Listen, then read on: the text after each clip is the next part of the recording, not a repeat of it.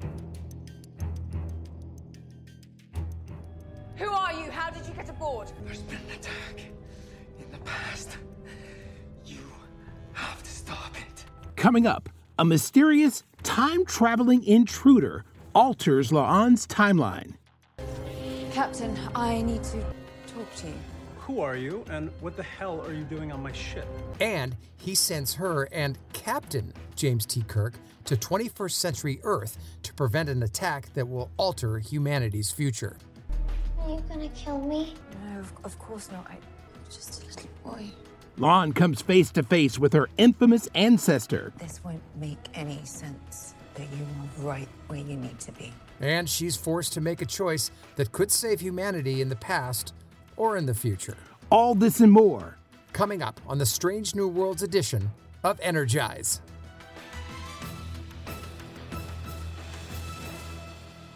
Energize. Energize.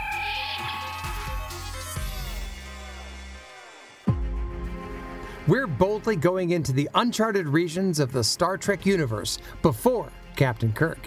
You're listening to Energize, a Star Trek Strange New Worlds podcast, your source for in-depth analysis, colorful debate, and exciting discussions about the new adventures of Captain Pike and the Enterprise crew. I'm your host, Anthony McLemore. And I'm Steve Truitt. In this week's episode, the future of the Federation is in jeopardy. With La'an, Captain Kirk, the Romulans, and Khan Noonien Singh himself. Here's a warp speed recap of Season 2, Episode 3 of Strange New Worlds. Tomorrow, and tomorrow, and tomorrow. Who are you? How did you get aboard? There's been an attack in the past. You have to stop it. Captain, I need to talk to you. So you're telling me that there's an alternate timeline where I'm not the captain of this ship? My timeline doesn't exist unless I can stop this attack. Seems to be New York City. Mid-21st century. It's Toronto. I have to get back to my ship. There is going to be an attack. It's going to change the timeline. We have to stop it. Look at the sign. Noonien Singh. That can't be a coincidence. You wanted to know why you were picked for this mission. What does it mean? Thank you for helping me get into this place. You're a Romulan from the future. You want to shoot us? Go ahead. You're bluffing. Try me. A little impulsive on my part. It may be worth it to be the one to kill James T. Kirk.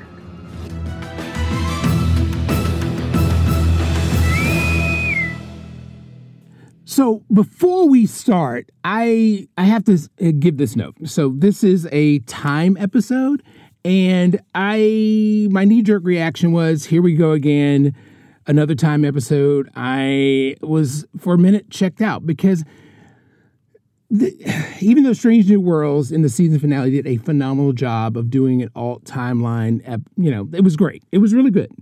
I'm just, sometimes I'm like, okay, we've used this vehicle over and over and over and over and over and over and over again, and I was not invested. I was checked out from the beginning. Okay, I was checked out when I saw the one sheet on it with the picture of Kirk and La'an together, because I'll be honest, last season I didn't think Paul Wesley's portrayal of Kirk was good. I thought it was gimmicky that they threw him in there, and I'm like, oh, what are they doing? And Anthony, I'm proud to tell all of our listeners, we both were wrong. Absolutely. And I will incredible episode. Yes. And as we get into it, I'll tell you where I made my turn. So okay. at this point, at the beginning, I was still like, oh God, here we go. Yep. But let's start off by saying this is a La'an Noonien Singh focused episode. Yes. And it deals with her struggles with the fact that she is a descendant of Khan Noonien Singh, which has been the theme throughout season 1. And I'm glad we're finally really peeling back the onion and digging more into it, why she has this angst, because it's clearly there's a brooding insecurity that's beneath the skin. Well, plus, listen, we all know the history. We know who Khan is. Perhaps the greatest villain ever, in Star Trek next to the Borg, but I still think he's the greatest villain. But I would agree with that just because he's incredibly complex. Yeah, and he's human and he's got emotions and all that. But this really was an opportunity to bring out the acting chops of Christine Chong. She was, a hard-bitten security officer last season, but in that wonderful episode where Mbenga goes into that fantasy world, she got to play a very silly character, and you got to see, oh, she can act. And so then what we do here in this third episode is to really see her real range, and it is fantastic. What a wonderful platform for her. May I inquire as to who filed this noise complaint against me? It was anonymous. I shall make every effort to practice less vigorously going forward. So we start with Lon managing ship's complaints. As security officer, she has to manage things on the ship, and she's annoyed with it. Well, yeah, of course, because, as security chief, she ends up being a kindergarten cop, if you will. She's got to deal with the silliness of what's going on in the ship in a day-to-day environment, which, happens. We're all humans, even in the future. And after a long day, she's on her way back to her quarters, and something weird happens. By suspicious provenance, you're implying that I stole these artifacts? Property of the archaeology department. I used to work there, didn't I? So this is all above board. She comes across Chief Engineer Lieutenant Pelia, right. and her deal is that she's possessing artwork that clearly she stole. We know that she has an incredibly long life. We know that she had been on Earth. Yes. And clearly she has a piece of artwork from the Louvre. Yeah, and she says it's a fake, right? But I'm not sure I buy that either. I'm not sure I'm buying that. Do we like Pelia? Is she warming up to you? Is she warming up to all of us? Do you like her? Not yet. Not yet. The jury's still out with me. I'm still thrown off by the quirkiness. And but the thing is, this show, characters grow on you. Yeah. I mean, some of the shows have done that where I just didn't like characters, and just like in Picard, I didn't like the captain of the Titan. Yeah, at first, but then you fall in love with him, of course.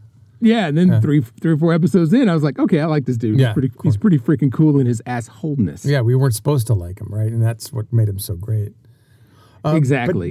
But yeah, Lon's frustrated by, Pelia's hoarding, right? So she's got to take out that frustration somehow.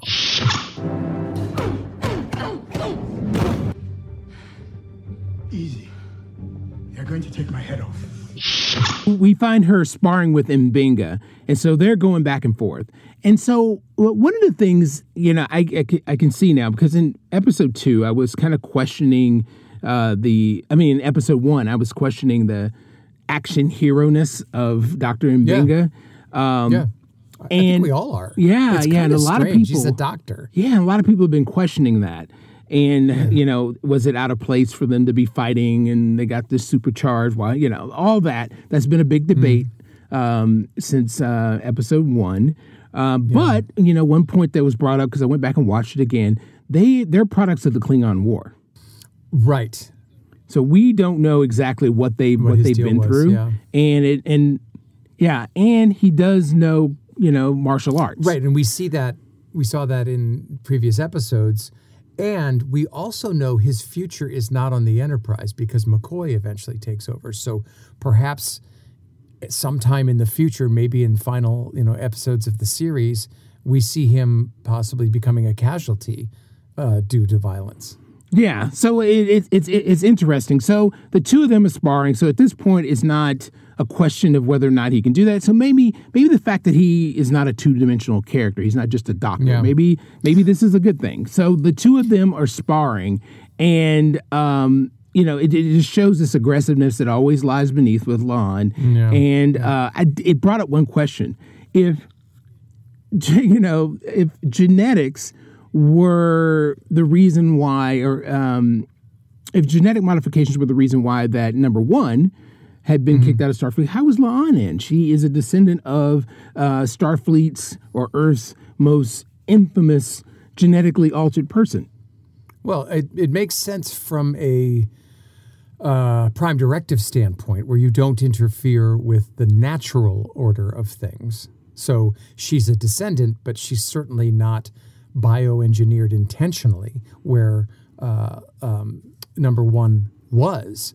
And so there is a fine line, but I think a disparity. And plus, we need to have her story on the ship anyway, so we all accept it. There's a few holes that we all accept to get through these wonderful episodes. Yeah, you know? and I'm wondering in the future whether or not we're going to find out that maybe she does have some capabilities we don't know about. So maybe that will be explored. But we find out that she didn't go to the acquittal party for Una, and I'm wondering if there's any lingering resentment or shame that she had because of her feelings towards Una. I think there is. Yep. Sure. I mean, even in the previews of the episode, when they say previously on, they show La'an being very frustrated and showing that moment with Una where she's like, you lied to me and you never told me. It's still there. Yeah. But, and Binga tells her, you don't have to carry the weight. The weight of what? Yeah. What is he referring to? Khan. Yeah. Khan. I mean, dude, her last name is Noonien Singh. It's like being your last name is Hitler. Seriously. Yeah, that would be terrible. It's just a lot to carry around. Me, I'd change my name, but again, there's no drama in that. So she's so complex. And, you mentioned in the beginning of this, it's another time episode. This matters, this time jump in this case, and we'll see why. Yeah. So she's, after sparring with Mbinga, she's going down the corridor, and guess what happens? Who are you? How did you get aboard? There's been an attack in the past. You have to stop it. This random guy who's wearing a suit and a tie, first what happens is the ship kind of goes through this weird energy wave, or you see this flux or some kind of something field happens. And something's changed. She can feel it. And this guy just shows up out of nowhere, bleeding on his left side. And he's wearing a 21st century suit. And he collapses on the floor. And he's right in front of La'an. Yeah, he's been shot with a bullet. A bullet, right? So okay, that's weird. So the man pulls out this device, and clearly some kind of time device, and tells La'an that she needs to get to the bridge. Right, and then hands it to her, or kind of tosses it to her, and then another energy wave, and he disappears. And she's like, okay, what? So, of course, what does she do? She goes to the bridge, like all good officers would, and the doors open, and what do we see?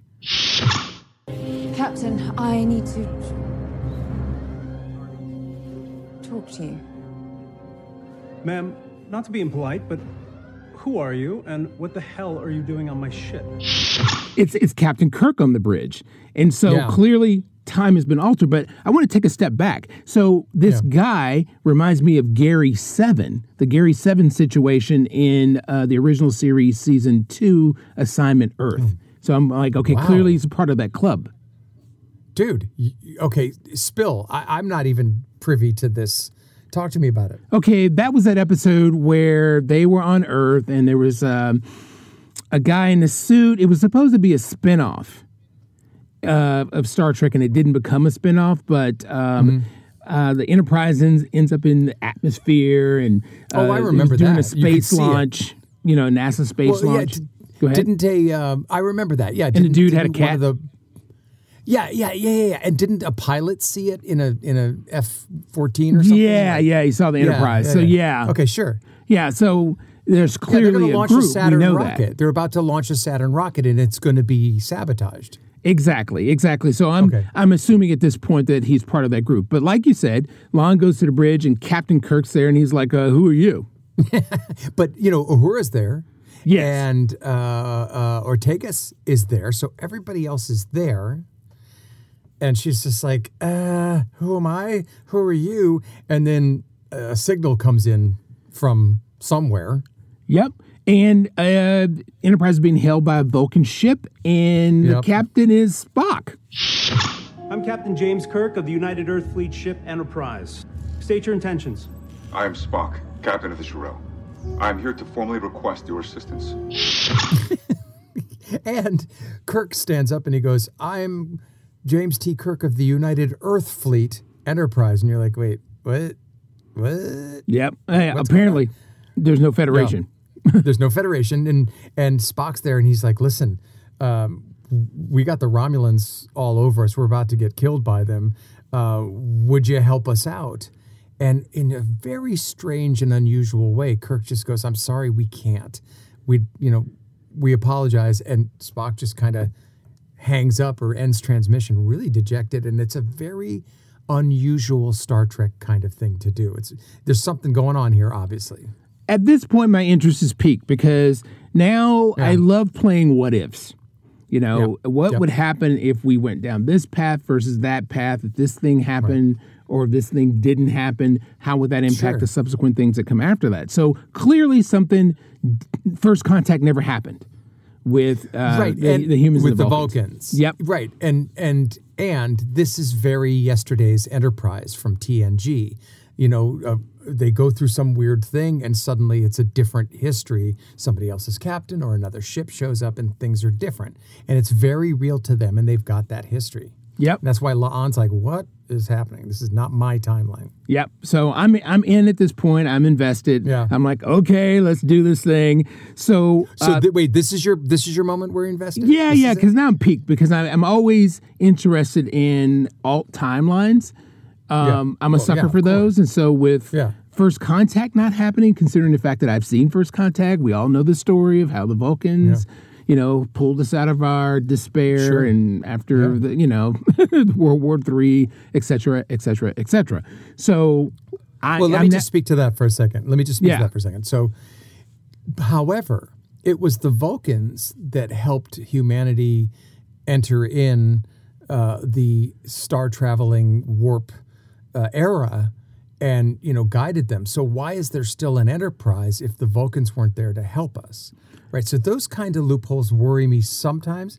And this is why at this point, I'm not bought in. I'm still not sold on Paul Wesley as Kirk, and I'm still not bought into this yet. I've got a longer fuse here. Right. So I still need more. Yeah, but I'm in because Zefram Cochrane still created the first warp ship. It still had the design of, the two nacelles.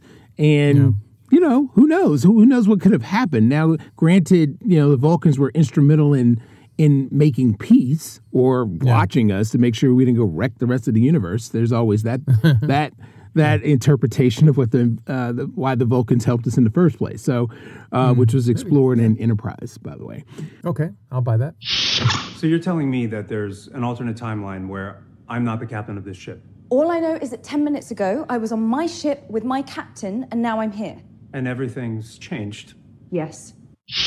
La'an, asked to speak with Kirk privately, revealing who she is and why she's there, and that this timeline is wrong. And if you're Kirk, what do you do? Well, what he says first is, are you sure? Because this is pretty normal to me. Are you sure your timeline is not wrong?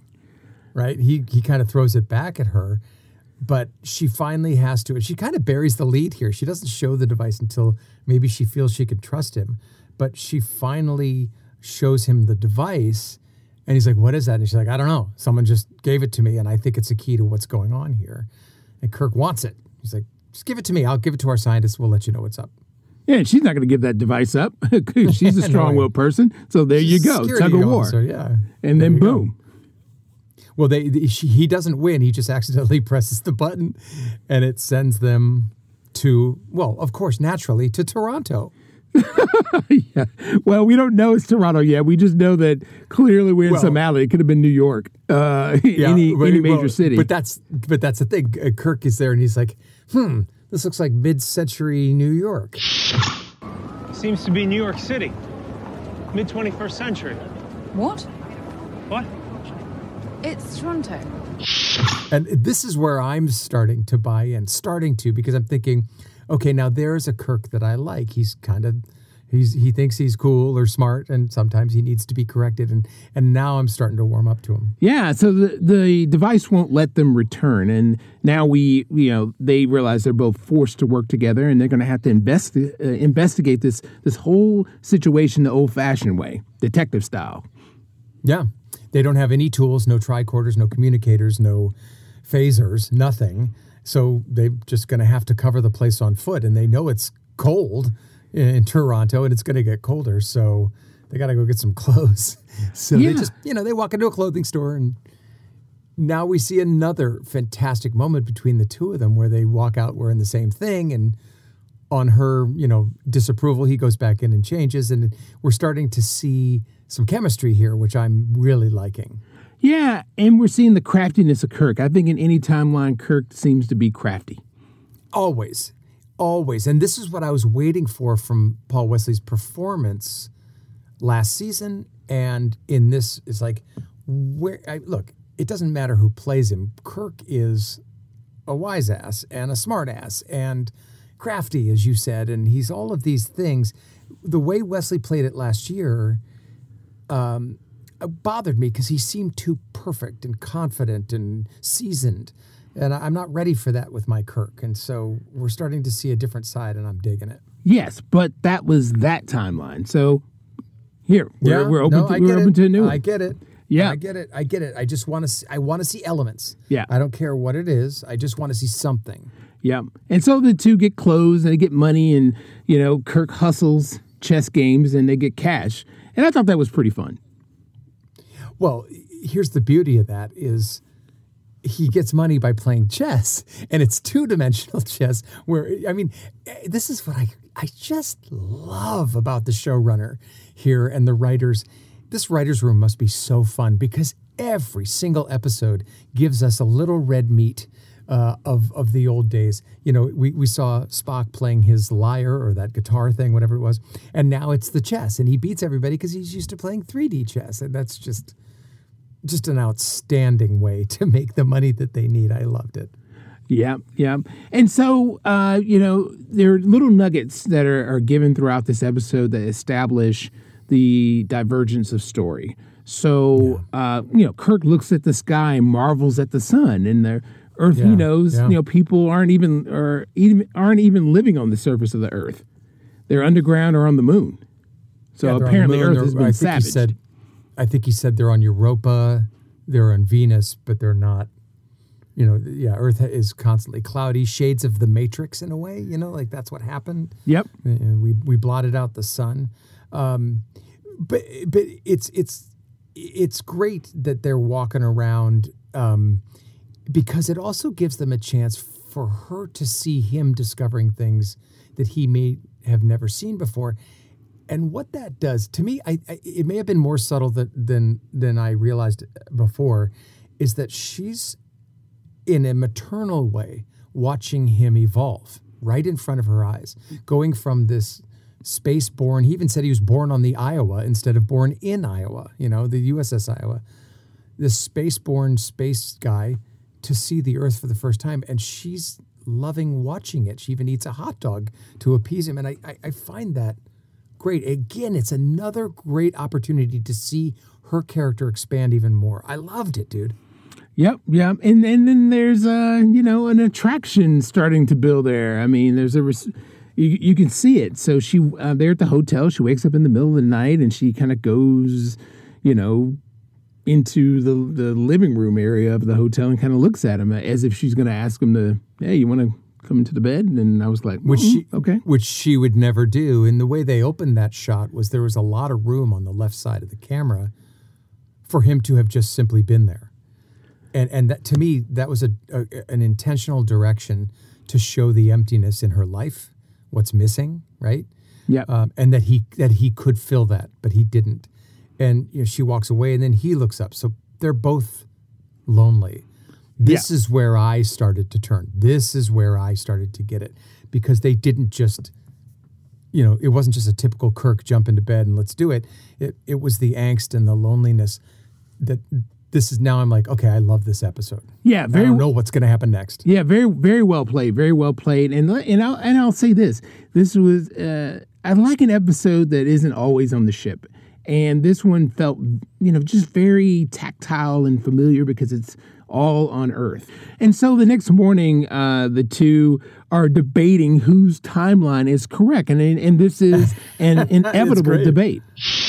I've seen your timeline. You're at war. Your Earth is a ruin. We've made the stars our home. The moon, Mars, Venus, Europa. In my timeline, humanity has spread across dozens of worlds. If we fix your timeline, we destroy mine. I'm sorry, but your timeline isn't supposed to exist. According to who? Just like any time we see altered timelines in any of these shows, the person that we know is in the wrong timeline still will fight vociferously and say, no, this is my timeline. How do you know yours is wrong? And it's a great argument, because how do we know? Time is so weird and fluid and all these other things. Who knows? Who knows? Yeah, and, it's hard to argue that point, but Lon makes that appeal to Kirk about the bright future. And, his biggest concern is, as anyone would, is any logical thinking person would be like, wait a minute, if you go this way, maybe I don't exist in that future. And she said, no, you do. And then she mentioned that Sam Kirk is there too. And so does your brother. And that's where he changes, because suddenly he says, okay, maybe I've been thinking that this is the right timeline, but my God, my brother's still alive and yours? That sounds pretty appealing to me. Yeah. And this is where I started to appreciate Paul Wesley as an actor, because I see suddenly dimension within him. I see a shift subtly in his feelings. I bought it right there. Like, oh my God, I can see him thinking about his brother. I just thought it was great. I'm almost ashamed of not trusting Paul Wesley as Kirk, and now I'm starting to regret that. Hey, well, I mean, that's the whole thing about acting and letting things play out. Everybody's not supposed to jump on board right from the beginning. That'd be perfect. Yeah, exactly. Yeah, they're doing a good job of building out their characters. So I think so. Yeah, so they're walking around Toronto trying to figure out what they're supposed to be looking for, and then Right. this bridge explodes, which now clarifies the words "get to the bridge" by the time agent Get to guy. the bridge.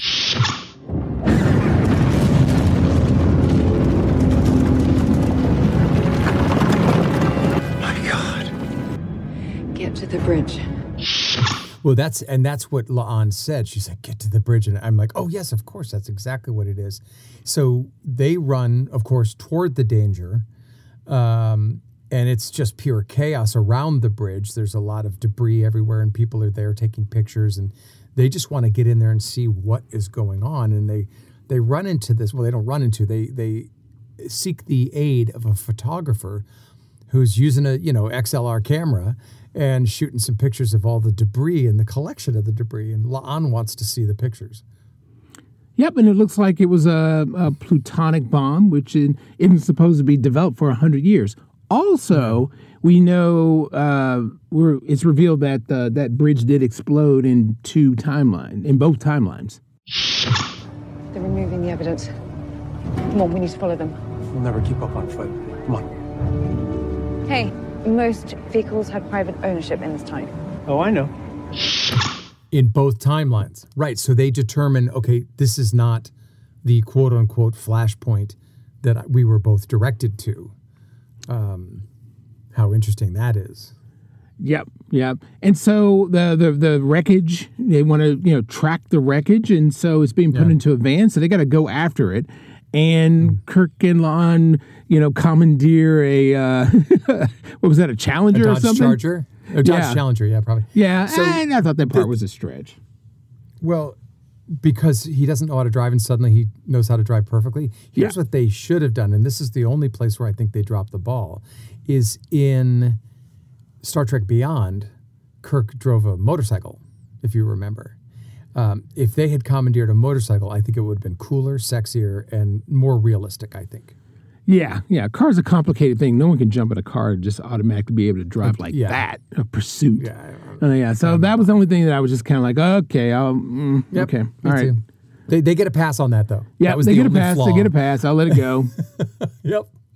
But they really should talk to us before they finish writing exactly. episodes. So while they're in the car, they're having this conversation, and they want to talk about their names, and there's no name recognition when Lon says that she's Lon Noonien Singh. So now we know that there's no eugenics wars at this point. No eugenics wars. Yeah.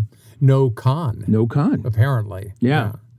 But they finally are able to get near that van that's on the run until these Toronto cops surround the Dodge Challenger, and Kirk and La'an are done. They can't go anywhere. Where are you taking him? What are you charging him with? Driving without a license, failing to follow traffic laws. Let me guess. You haven't made your quota for the week yet? Move along, ma'am. You just randomly pulled over a famous civil rights attorney. So Kirk, as the driver, is now being arrested, but then out comes this woman, the photographer who was at the crime scene, and she starts yelling at the cops saying he's a civil rights attorney and the importance, he's an important person. And then the cops kind of get a call and then they let him go. And I'm like, okay, now who is this woman? Her name is Sarah. And I'm like, is she an agent? Right. I didn't think that because I was thinking of in Voyager when they went back to 1996. They always seem to go back to our time, which is, what else are you going to do? But Sarah Silverman was the, cute girl that they ran into, and she was a good guy. So I'm thinking, oh, this is just another Sarah Silverman character. She's going to help them and maybe get a look into the future somehow. That's what I'm thinking. Yeah, and then they kind of throw, I guess, they try to throw us off that maybe she's a conspiracy theorist, because she starts talking about aliens and she starts showing all these other pictures and, and I'm like, okay, well, maybe not. Maybe she's not an agent. Maybe she's just a wackadoo. Well, here's the thing. They look at the picture. She goes, look at this and look at this. And suddenly they show a picture of a Romulan warbird from the TOS series. Yep. That's true. And I'm like, oh, okay. How did they get that? And he's like, some person, someone looking at the International Space Station captured it. But the point is, they're like, oh, we know that ship. Kirk's like, oh, shit, I know that. Yep. And so, and one of the things as they were talking was that, she's rambling about this cabal of world governments or, been keeping alien attacks secret and that, there's some secret facility where they're working on advanced tech where they're working on cold fusion and that she believes that these attacks are meant to keep humans from advancing to space exploration. So, do we question her mental stability or what? The bridge was about sowing division. What about the other attacks? What's the connection? Okay, so Chernobyl, Tunguska, JFK, random gas leak explosions, all of it is about slowing down human progress. I still believe her because even when she was talking about the conspiracy theories, she seemed so put together, cogent. She had a decent camera. She was taking specific photographs. She seemed more like an investigative reporter to me, which is, what I think that she is. She's this person who's curious and she knows more than others, but she also listens to the conspiracy theories because, hey, maybe they are right. All right. So she also produces, video of the guy, the time agent that spoke to Lon at the scene. So, I'm like, okay, so all this is kind of starting to come together. So now it makes me question, is a time agent a good guy? Well, he has to be. I don't know. Well, is it Section 31? What is it, right? Because isn't Section 31 all about jumping around time, trying to keep things? Well, I thought Section 31 and the time people were two different groups. Well, I did too, but I do know that Section 31 has jumped in time. They did it in Enterprise. When they showed the Enterprise, I guess J or something, that gigantic ship. At least I thought that's what that was. Maybe I'm confusing it. Someone write us and let us know what the hell's going on. So La'an and Kirk hear about this reactor and they want to go and find it. And they need to have a way to deal with the tech that it's going to take to build this cold fusion reactor, or at least find it. And they just have no way to find out. Yep. And Kirk also makes a point that in his timeline, the Romulans destroyed the cold fusion reactor, which wiped out Toronto. Look, she said that there's an experimental cold fusion reactor somewhere in the city. In a few days, it's going to be destroyed and wipe out Toronto, a Romulan first strike. None of that happens in my timeline. And it didn't happen in La'an's time, so they know that there's your inflection point, right? So, there's a weather report on TV and they're talking about snow affecting Vermont. And she's like, wait a second. And this is the wonderful little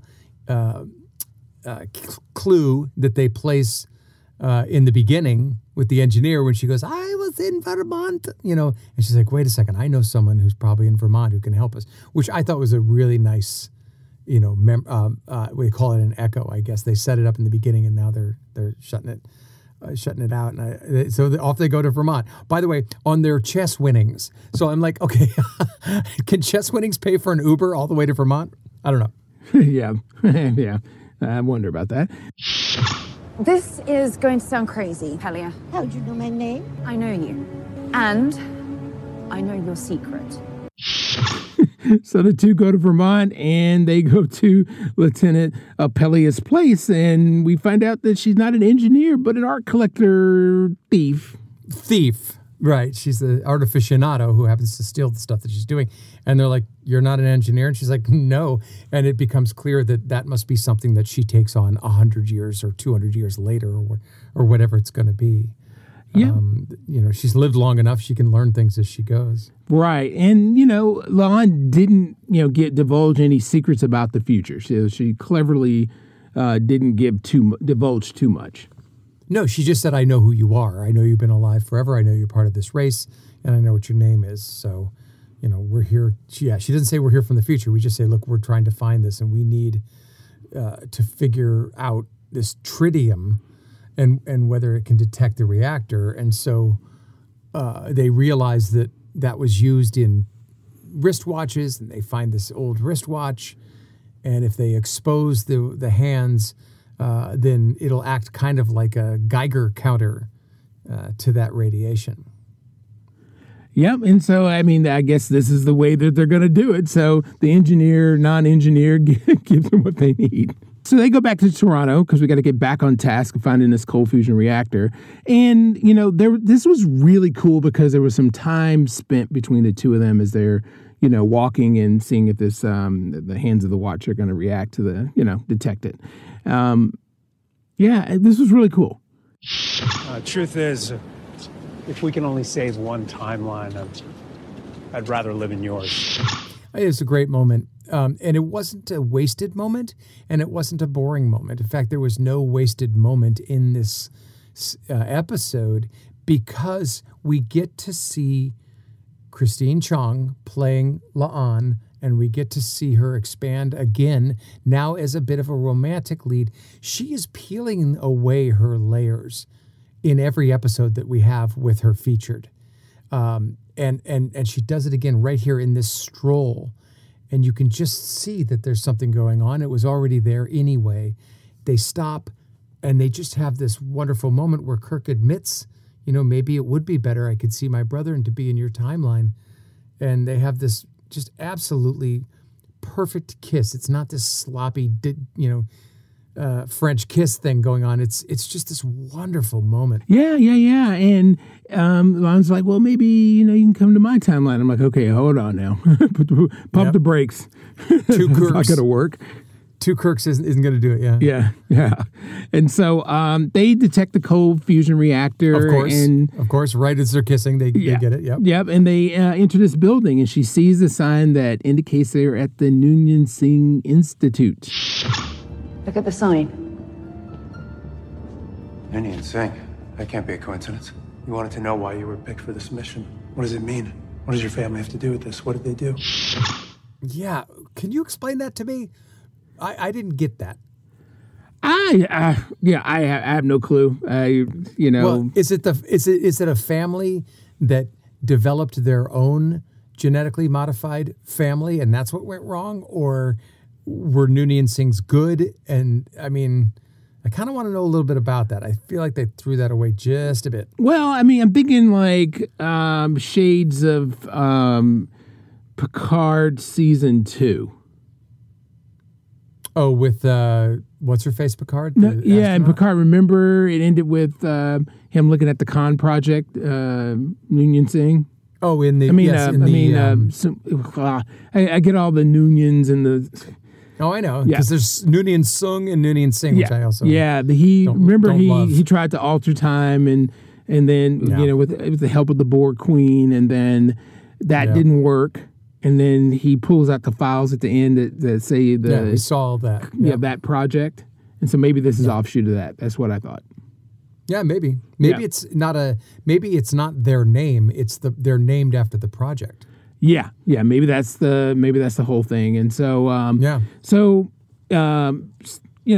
Lon opens the door using her hand. I guess it's a DNA thing, and then lo and behold, Sarah shows up, and now I'm like, okay, the photographer. Yeah, she trades in her camera for a gun. Yep. And I'll be honest, I kind of forgot about her, and I did not see that coming. And shame on me because I should have known that. I was suspicious of her when she showed up with the cop when Kirk was being arrested. And I'm just like, okay, once you pop up, okay, I'm like, all right. Yeah, little Deus Ex Machina there. Yeah. I was like, all right, here we go.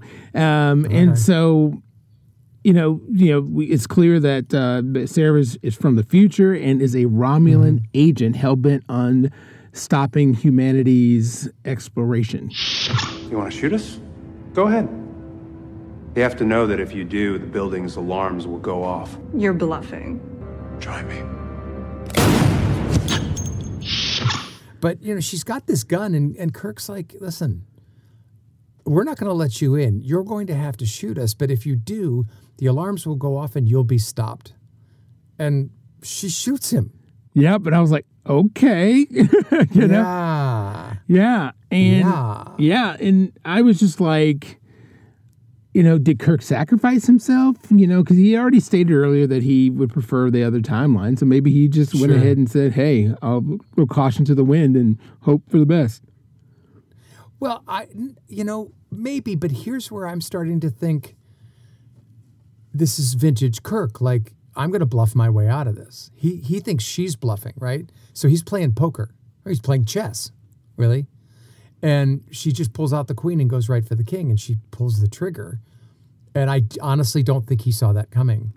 But when he's laying there, clearly dying, and this is the second time in history we've seen James T. Kirk die, or maybe the third time. Third time, yeah. He just says, say hi to Sam for me, which means he believes that La'an is going to be successful.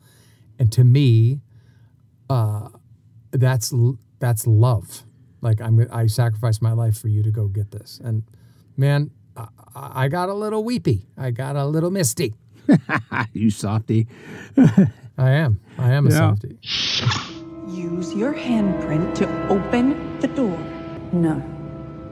You know who's in there, right? You're here to kill Khan Noonien Singh. Why?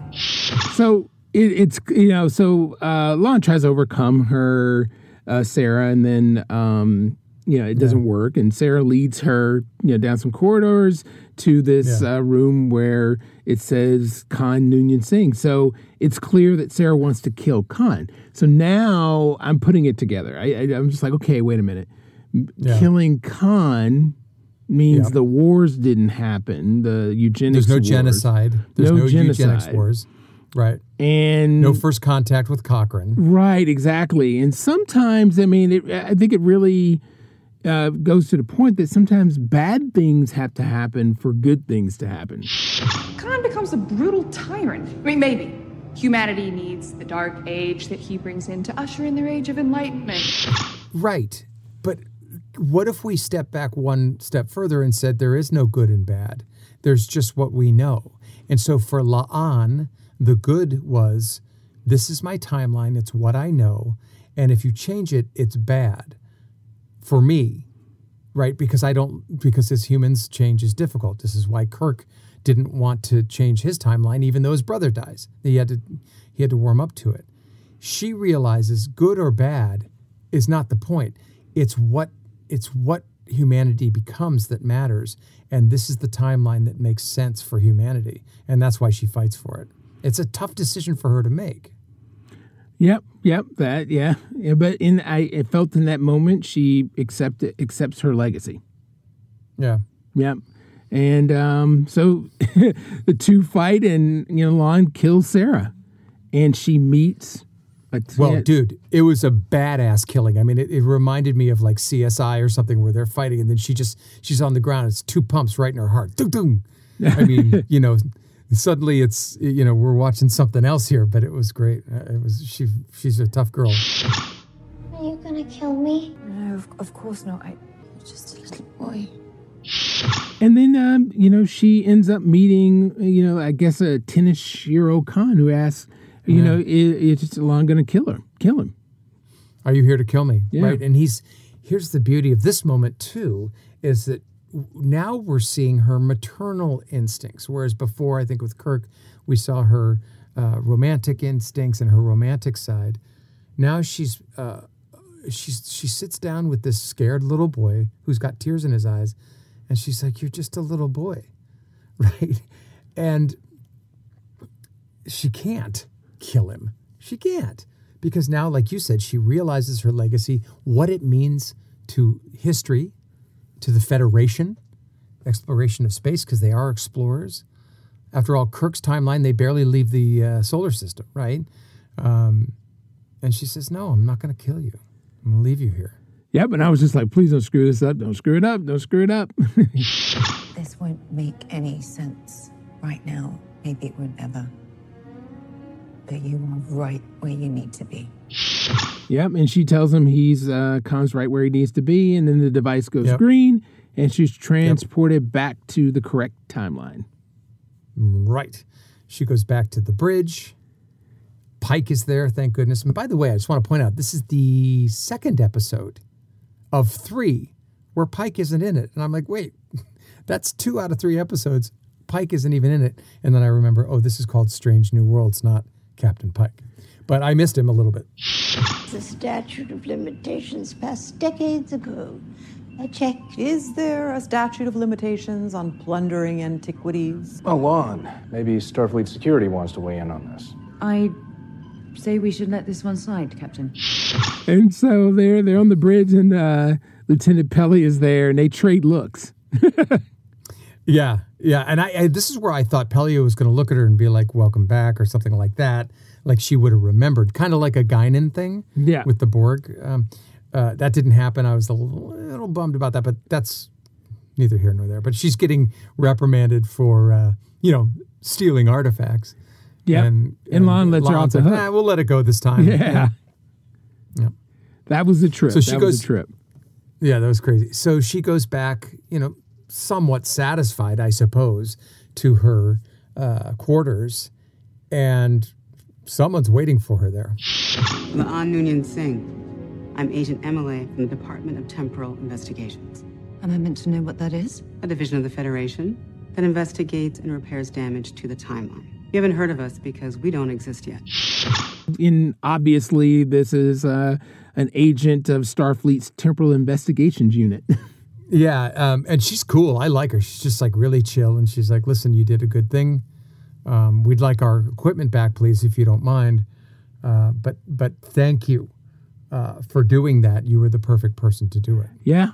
And so she told her that they don't exist yet, so clearly she came from the future. Right. And what do you think about this notion of the temporal police? It works in Star Trek because they always manage to keep it contained.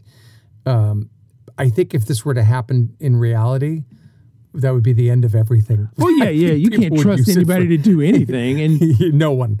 No. But somehow these futuristic people have found a way to contain it and use it for good only. And I like it. But again, think about this. They're preserving one timeline. Why is that the timeline? Is it because it's the one we're all watching? Why couldn't yesterday's Enterprise be the one where, the Klingons weren't rescued, and they plunged into war? Why couldn't a timeline be where Kirk was part of the Earth something plan, or I don't know, non-Federation thing, right? Yeah. Why is our timeline have to be preserved? Well, I think it has something to do with they roll with the first timeline. Whatever the first timeline is the prime timeline. Okay, right. And also there's always this other notion, and we've seen this in a few things, where even if you alter the timeline, it tends to stitch itself back together and correct itself. Right, and that's something that Sarah, the photographer, did say. They've been trying to screw with this several times, and it always seems to bend itself to the correct timeline, the right path, and they keep losing. That's why they keep having to come back and try this thing over and over again. try it again. Yeah. And I think we saw that too, or we were going to see that, I think, if they ever made a Star Trek 4 with the J.J. Abrams universe. Yes. The Kelvin timeline. Yep. That was going to be the story of that fourth movie, of how time had to stitch itself back to the correct timeline because the Kelvin timeline was wrong. Yep. Yeah, so that would have been interesting. So we never got a chance to see it. But one more little quick side note. I've been watching the show called The Lazarus Project on TNT.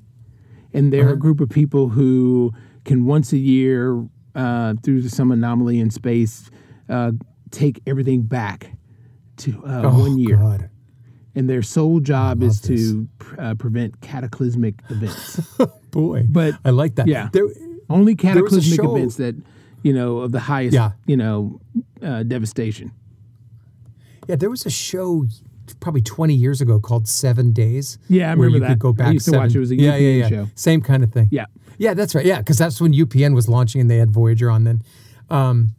All of those ideas, and there was also one, I can't remember what it was called, a couple of years ago that failed, a Time Cop or something like that, where they were able to jump around and change history and stuff. Yeah. And there's always some bad guy jumping into the past to do it. It's a little overdone, and that's why I think in the Star Trek universe, where I think time jumps and changes was started, with the exception of H.G. Wells and the Time Machine, it works because it's part of canon, it's part of the history, it's woven into the thread of the narratives that we've had for 50-some years. And so it works.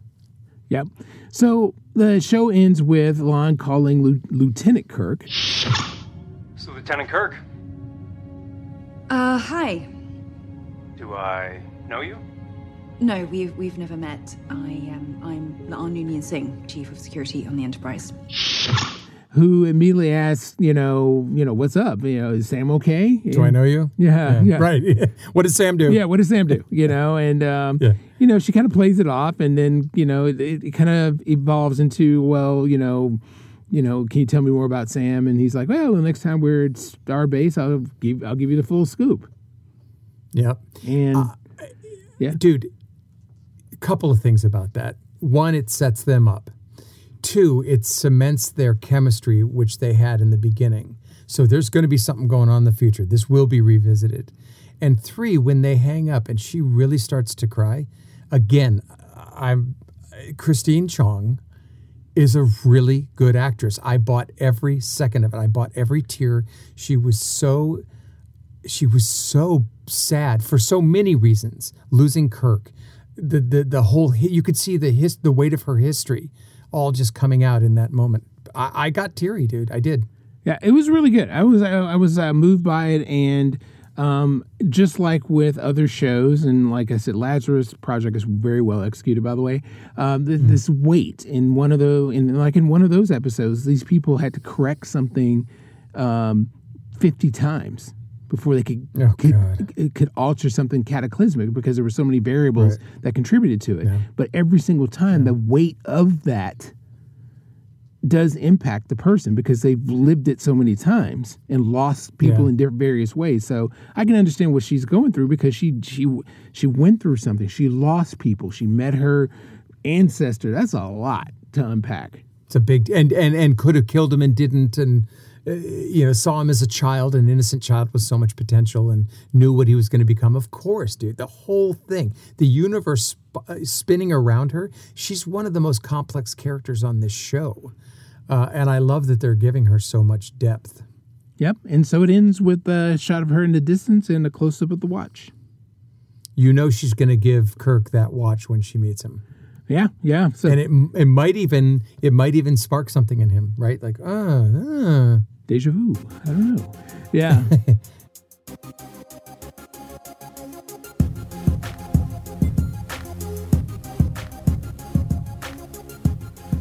All right. Well, this week gave us a lot of thought-provoking moments in Strange New Worlds. Incredible performances. I'm going to pick my favorite performance of the week, and of course, Christine Chong's ever-deepening characterization of La'an Noonien Singh and her multi-dimensions just had me captivated. Every moment she was on screen, I believed every nuance of what she was doing. blown away by her performance. To your point, I think that in the beginning, I was always wondering about why do we have Noonien Singh on this show. We were always wondering about the mystery in the first season. What are they doing? How is this going to play out? Is this weird? And I think it's added weight to the show. And she's not a one note, which I was worried about in the beginning. I thought this was just a ploy to hook us in. And now I'm grateful that her character's there. For me, there's only a second to this, and it deals with Paul Wesley because him playing Kirk. And like you, I was concerned because I mean you see the various iterations of Kirk. You've seen the Kirk Prime played by William Shatner. And then you did have a really good reprisal in the Star Trek movies of J.J. Abrams. Oh God, what's his name? Chris Pine. Oh yeah, with Chris Pine, and he did a really good job. He, played the best of William Shatner's version and added his little spin to it. So, Paul Wesley, his introduction was a little different, and it was the most different of the three. And so this episode gave us more depth, and then I could see that he's bringing some of the best elements of Kirk with him being crafty and. I liked it.